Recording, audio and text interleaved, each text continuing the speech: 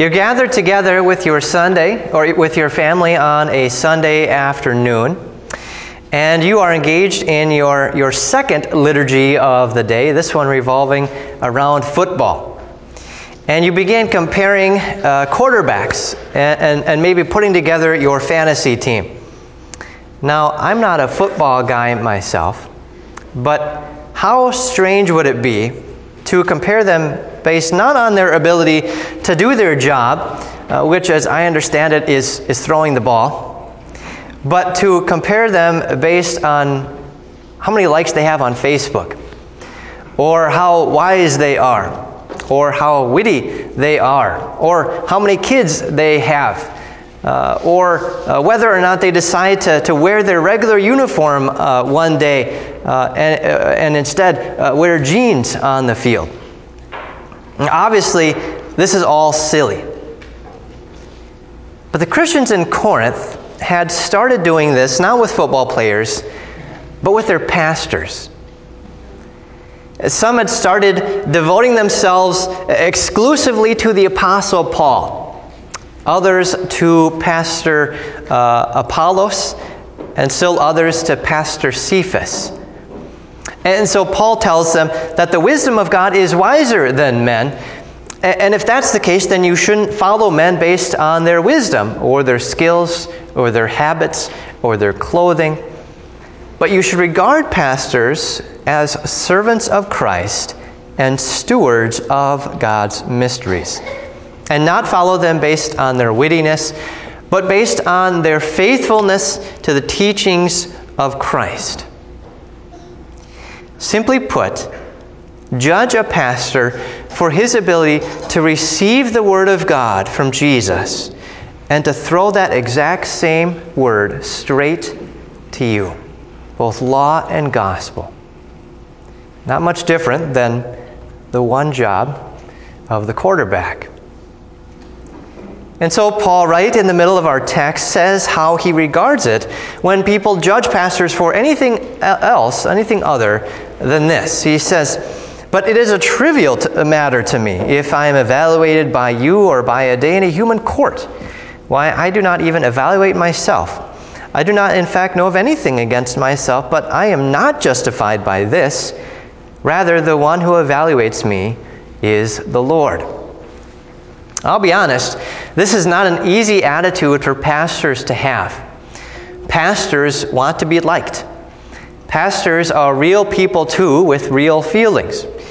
And we'd like to be able to solve every problem in a congregation with no hurt feelings or pushback. We'd like to be able to preach a sermon that's funny and witty each Sunday and speaks to everyone. And we'd like to be able to condemn sin without hurting anyone's feelings. But it's just not possible. And not just because we are real people too, but more than that, Paul says that the message of the cross is offensive. It's foolishness. More people, statistically, will hate me for my message, or at the very least be indifferent and ignore me. The Word of God will always be a stumbling block to people. And so it can be very appealing for pastors to appeal to people based on their personal likes and interests, or to try tricks and improve the power of God's Word, if that were possible. But of all pastors of all time, to seemingly not care what people thought about him, and to simply throw God's law and gospel straight to people, it was John the Baptist, whom we heard about in our gospel lesson. And it's true, most people don't care about John the Baptist. I mean, John is probably the most important figure in Advent, besides Jesus. Mary doesn't show up in any lessons. Joseph doesn't show up in any lessons. The wise men don't show up in any lessons. John the Baptist is almost in every lesson that we hear during the season of Advent. But you won't find a plastic light-up figure of John the Baptist in people's front lawns during this season with a winnowing fork in one hand and an axe in the other. And you probably aren't going to get a Christmas card with a greeting from John, with John in the front saying, "Merry Christmas, you brood of vipers." I mean, I hope not. John, of all people, didn't care what people thought about him. Jesus even sarcastically asked the crowd who have gone out to see John who they thought he was. A reed shaken by the wind? In other words, this sort of a wimpy guy who just bends over at the littlest bit of pressure? Or a man dressed in soft clothing, meaning someone who's all pretentious and has to wear these nice clothes, and if they get a little stain on it, then the whole world falls apart. John is absolutely not these. John is described as wearing scratchy camel's hair, and John eats locusts for his meals. He doesn't care what people think about him. He smells. He lives in the desert. He's loud. He's blunt. He's weird. But that's not Jesus' point.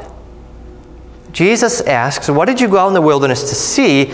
To focus, like St. Paul does, the attention on what God calls a minister to do. Jesus says that the right answer would be that they went out to see a prophet. And a prophet is someone who points to Jesus. And they themselves get out of the way. In fact, when the people started to put their trust in John one time, John said this, which really should be the motto of every pastor. He said, "Christ must increase, but I must decrease." And John preached the law with such force that later, even preaching against King Herod himself, and even though Herod liked him because John was so weird, still John would be so hated for his message that he would be beheaded. And it's not long before this that John's in prison. And this is the context for our gospel lesson today. But tough guy John sends two of his disciples to Jesus to ask him this: "Are you the coming one, or should we wait for someone else?" That's just heart-wrenching to hear John ask that. Are you the coming one? John is a real person too, and he's doubting. He's despairing. He's trapped in a prison cell, feeling forgotten, abandoned, dejected, and he doesn't know who to trust or who to turn to. And even John has doubt if Jesus really is the Messiah, because John was sent to prepare the way for him. John knew the power of God's word more than anyone. He knew it didn't need tricks. But if God's word worked, then why hasn't the situation improved in the country? And why is John in prison?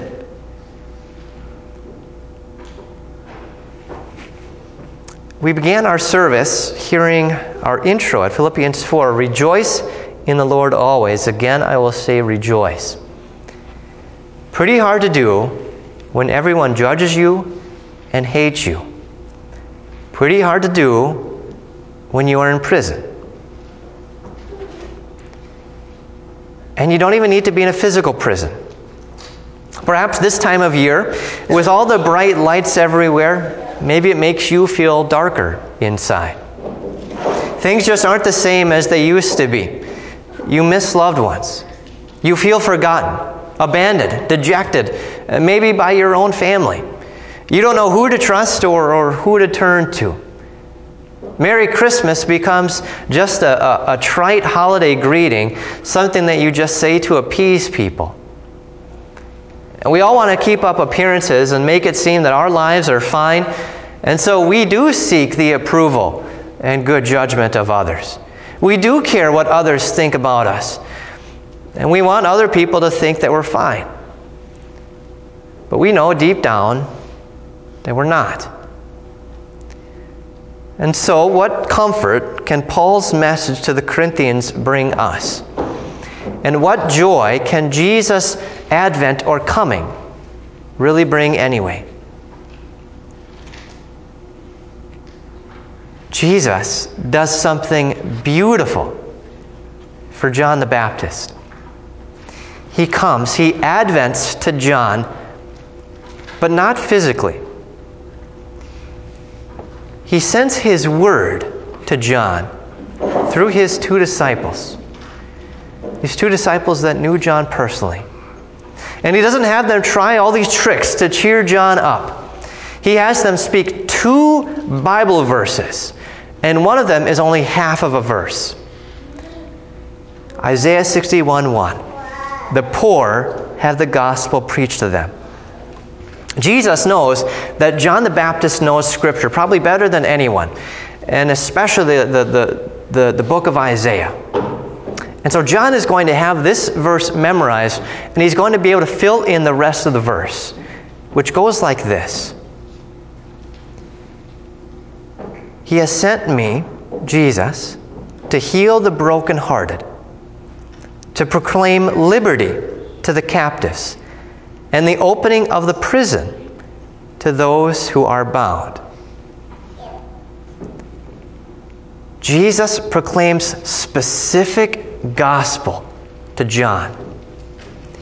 He doesn't do it physically, but he entrusted these 2 disciples, these 2 messengers, to receive his word and to throw it straight to John. Jesus called these 2 men to be pastors to John. When Paul said that ministers are servants of Christ and stewards of God's mysteries, this is what he meant. The Greek word for mystery is where we get the term sacrament. You and I can't go visit Jesus in person today. You and I can't hop in a time machine and go back to see him. We too are captive in our sin. We are depressed by our guilt. We are locked in our darkness, and we are judged by the world. But we don't need to go to Jesus, because Jesus comes to us. He makes his advent, his third advent, into our hearts through his word and sacraments, these mysteries. And this, I firmly believe, is his most joyous advent of all, because it's personal. His first advent, when he was conceived of the Virgin Mary, the only person to witness that was Mary. His second advent, when he will come again in glory to judge the living and the dead, that'll be seen by all people. It will not be a secret to anyone. The whole world will know that he has come. But his third advent is to you. To you personally. To you specifically. It is Christ coming into your heart. We'll sing this hymn later. I just want to read it for you now. When sinners see their lost condition and feel the pressing load of sin, and Jesus comes on his blessed mission to heal the sin-sick heart within, all grief must flee before his grace, and joy divine will take its place. When Jesus comes, oh blessed story, he works a change in heart and life. God's kingdom comes with power and glory to young and old, to man and wife. Through sacrament and living word, faith, love, and hope are now conferred. No matter what darkness you are feeling in your heart, Jesus enters. He enters as you hear me preaching not my message, but his. He enters as he works through water to bring his grace and cleanse a child from their sin. He enters as a steward of God's mysteries, place his crucified and risen body and blood on your lips. And when he enters, he removes all your darkness and he brightens your heart, just as he did for John. No longer are you filled with the violet color of repent because of your sin, or the longing color of blue. But through the gospel, Jesus comes to you, purges your sin, and lifts your heart, and it becomes a rose, full of joy. You don't have to wait for his coming back, because he comes to you now.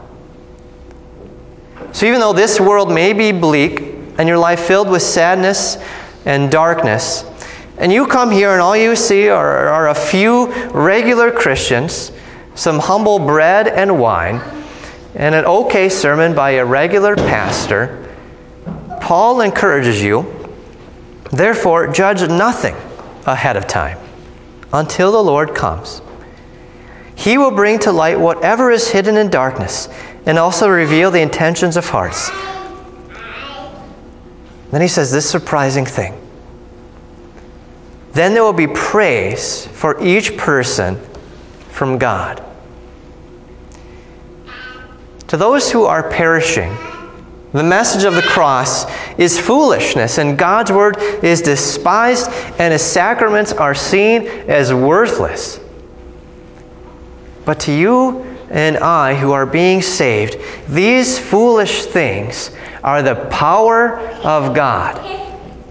Jesus comes and he brings light to our darkness. Jesus judges you as worthy of his grace and comfort and peace.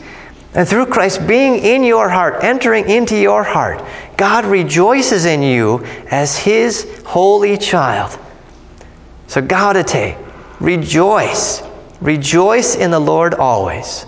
Again, I will say rejoice. Amen. Glory be to the Father, and to the Son, and to the Holy Spirit, as it was in the beginning, is now, and ever shall be, forevermore. Amen.